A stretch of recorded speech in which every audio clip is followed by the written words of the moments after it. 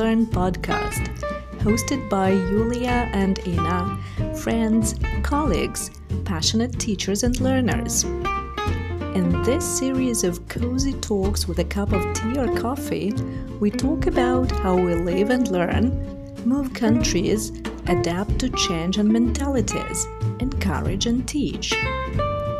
While polishing our own understanding of learnability, we find support in the 4 pillars of Live and Learn philosophy, which include growth mindset, expat life, language acquisition, and skills development. Join us, enjoy, live and learn. So it's time to live and learn, and it's time to relax and detox. A well-deserved vacation. I was writing to everybody starting from June, I think.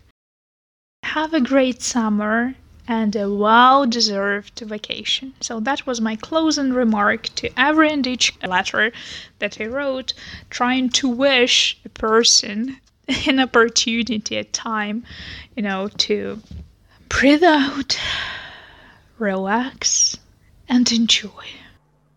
Yeah, then there is this concept of deserving something. Yeah, do this, relax because you've worked hard. And I think this concept has been so, harmful to many of us in the world of work, because we feel we only can relax and have good time after we have worked hard. Don't you think it hurts and can be harmful? I think there are different people, different situations, different work environments, different family situations where every case is individual. Just a third of all the working people actually made a vacation happen this year.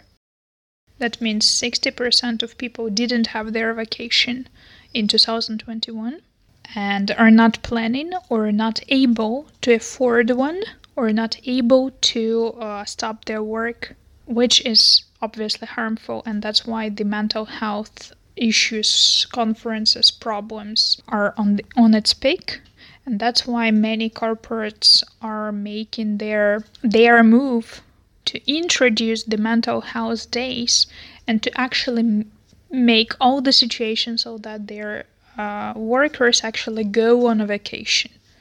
So I know that in June, when there were the mental health days and a lot of conferences, all the HRs went to those world level congress, and obviously they were shocked by the numbers and statistics, the arguments that these psychologists and researchers are saying that they started introducing those weeks. So I know companies who had a week of mental week. That was a funny joke, not so funny joke.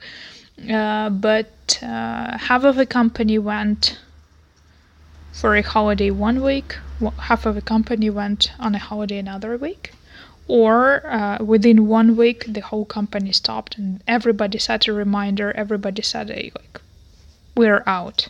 And we're talking about IT, we're talking about banks, we're talking about fintech.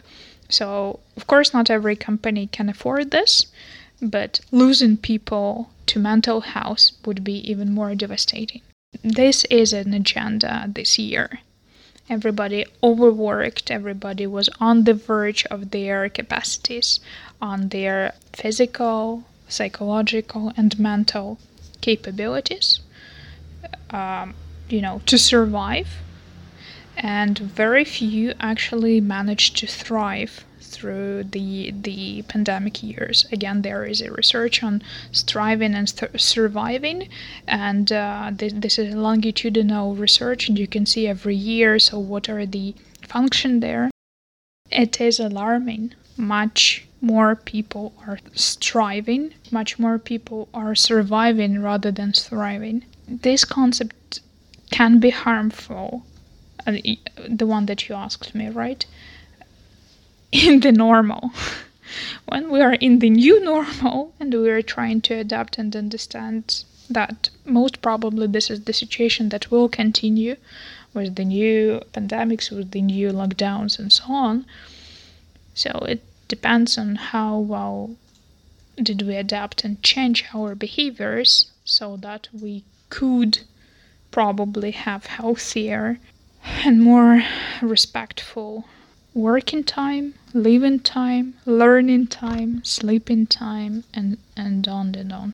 The way I hear it from everything you said, if I was to hold content analysis of what you were mentioning, the keywords would be strive, thrive, survive, afford, efficiency. And it is devastating to think of the life at work as well in these terms. On the contrary, when you were finishing to answer my question and started using words like live, enjoy, live, learn, maybe you did not mention enjoy, I added it because I feel this as one of the grounds of living healthily and working healthily. It gives hope.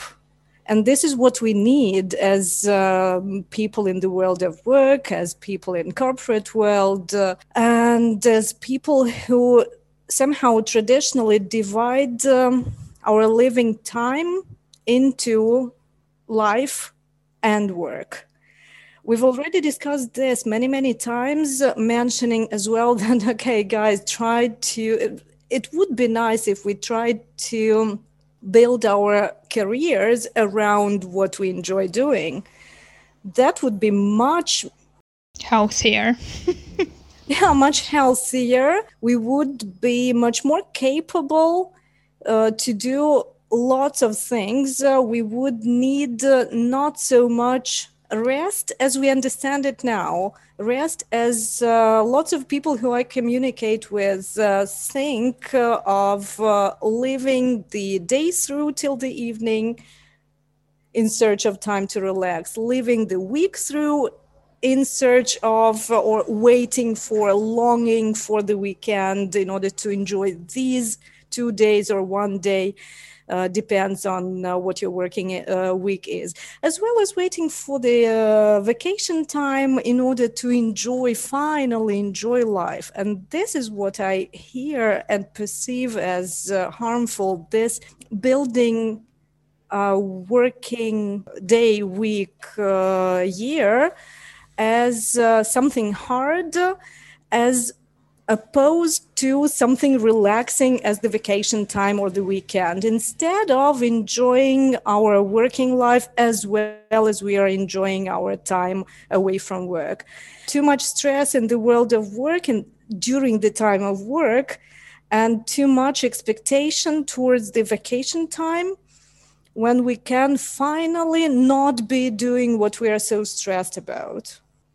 You started with a nice thing that if we had an opportunity to choose what we love doing, we have the opportunity, but how many people actually do choose to make something that they love doing their job related or job workplace, right? That's what makes me feel really sad about all that concept of working hard in order to deserve your free time.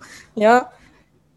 What I'm here is the taking responsibility for your choices and taking an opportunity to enjoy. A lot of people are scared to enjoy because otherwise, well, that's a hobby. That's not a profession. What do you do as a professional? What do you do for work? How do you earn your living? And there is still this phrase, to earn your living. Like, well, I teach online and I do a podcast and whatever else. Interesting. Wow, that's really fun. But what do you do for work?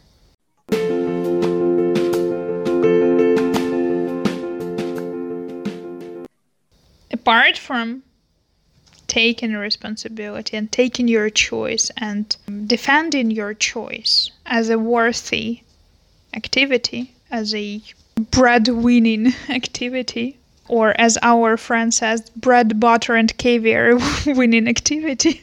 Recently, in one of the Facebook groups about teaching, there was a meme or the conversation starter. Just imagine what your life could be if you had chosen your childhood dream. 7,000 commentaries of people saying that they wanted to become scientists, they wanted to become doctors, they wanted to become policemen, they wanted to become firemen, they wanted to become firewoman, they wanted to become a pilot, and they wanted to become Olympic champion, they wanted to become a tram driver, they wanted to become a safeguard, something like this. 7,000 commentaries, what their life would be, and discussions, and so on and so on. Everybody says, oh, that would be such a great thing. That was heartbreaking. I just put 2 words into that thread. I just wrote, I did. And I was shocked that several people who liked this post were the people who knew me 10 years ago, 15 years ago, 7 years ago. So those people who witnessed my life through, they just confirmed that this is possible by putting their heart like or something. I even had one of those friends who just wrote me a message and said, oh, that was harsh. Said, no, I really hope that would be leading by example, or, a role that it is possible. It's not about boasting, it's about showing that it is possible. To believe that choosing a career should be something different from what you do in your free time, that it should be something hard to do because you need to earn a living. These are all the things related to a paradigm of industrial age, I believe, or even earlier. But most connected to the industrial age when if you were lucky to have a job, it was hard and you had to win your bread and you had to break your back literally in order to bring your bread home. But times have changed, and the paradigm that we tend to drag generation after generation, even if it's no longer applicable, it's not adequate, it's harmful again. Still, because our great-grandparents had to work so hard, we aren't, as a generation even, we aren't yet ready to accept that we don't have to do the way they did just because they suffered and struggled and worked so hard does not mean we have to. They suffered enough, maybe for us as well. I definitely can say that my grandparents who survived the war out of their siblings who didn't and reconstructed the country after it, they actually struggled enough for several generations ahead. They put their lives so that their kids go to university and get a bachelor's degree, and their grandkid went to university and get a PhD degree.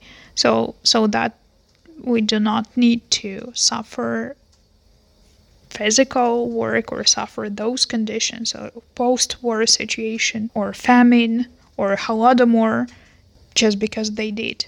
Because they did, we don't have to. Exactly so. I also feel it like that. It would be a great tribute to the previous generations if we stop doing what is no longer necessary, thanks to what they did. And thanks to Maslow, who actually put a good premise for showing that, there are some higher aims to target for. And then we make another mistake on that way up the Maslow pyramid. Somewhere on this way, we take our smartphone and we start scrolling. Which need does it cover, I wonder? Yeah, and then we need digital detox after doing that. Yeah, because we somehow feel this is a way of connecting with others, and that really does cover the need or satisfy the need of connecting, of connection, of belonging to a group. But at some point, there is this shift when you need to disconnect file. and you don't disconnect from people. You should just disconnect from the gadget because it no longer satisfies the need of connection. It just stops serving this function. And you find yourself scrolling without really connecting. The way I see digital detox and the way I'm looking for my digital detox occasion is disconnecting from media but connecting to the nature. For me, this is a perfect way to escape. Yes, I do agree that this is a word that I would be using.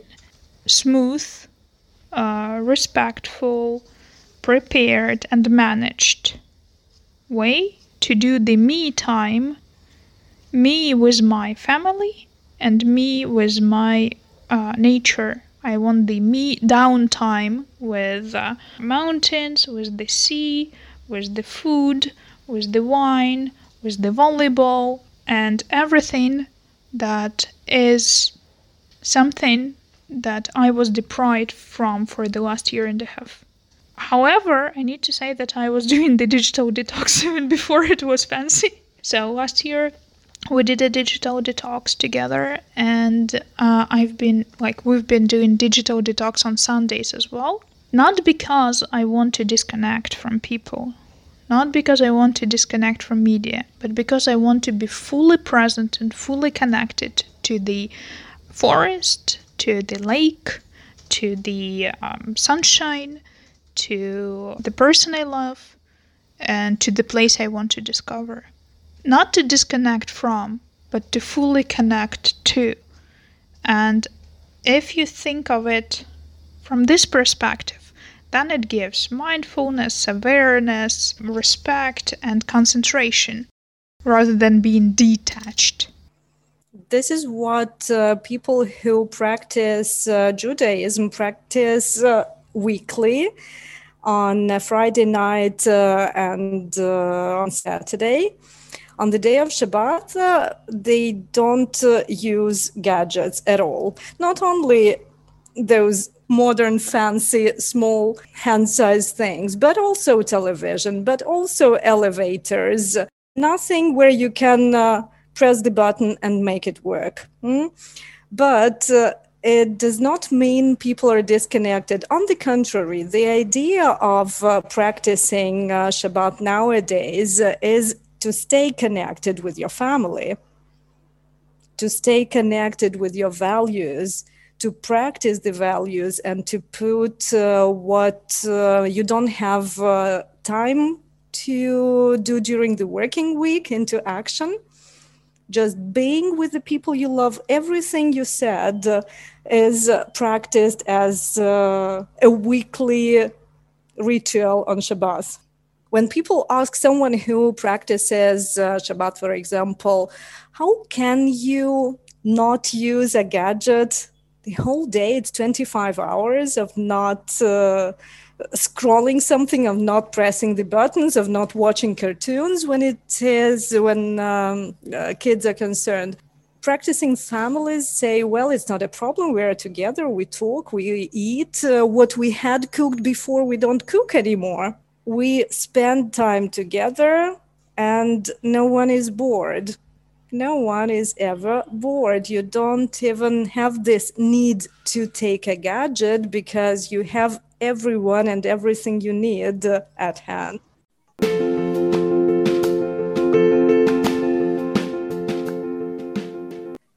What's your comment to that? The digital detox is coming from the Judaism practices. I would say digital detox comes from from being aware about your real needs. And you don't need to detox if you're aware of what you really need. If you need to be connected, you can be connected. You don't need your gadgets for doing that. And whatever practice, religion, tradition practices this or applies this is a healthy way to live. Yeah, you have the yoga retreats, you have the going to monasteries or going somewhere to the mountains. It's been there since ever, I believe. The question is why? It's always about this axiology. Why is this happening? What's the moral? What's the ethics behind? If you can't give yourself a meaningful answer why you're doing, then you're just living your own values. So then there is a point to learn what kind of values do you have and live by practicing them. So the only thing we can say is just live and learn. Live and learn.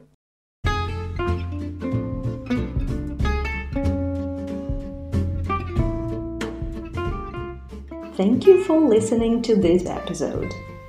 If you share Live and Learn philosophy, please subscribe wherever you get your podcasts. Follow us on all the major social media, comment, and spread the word about this podcast so that more people could get their weekly portion of growth mindset content. Live and learn.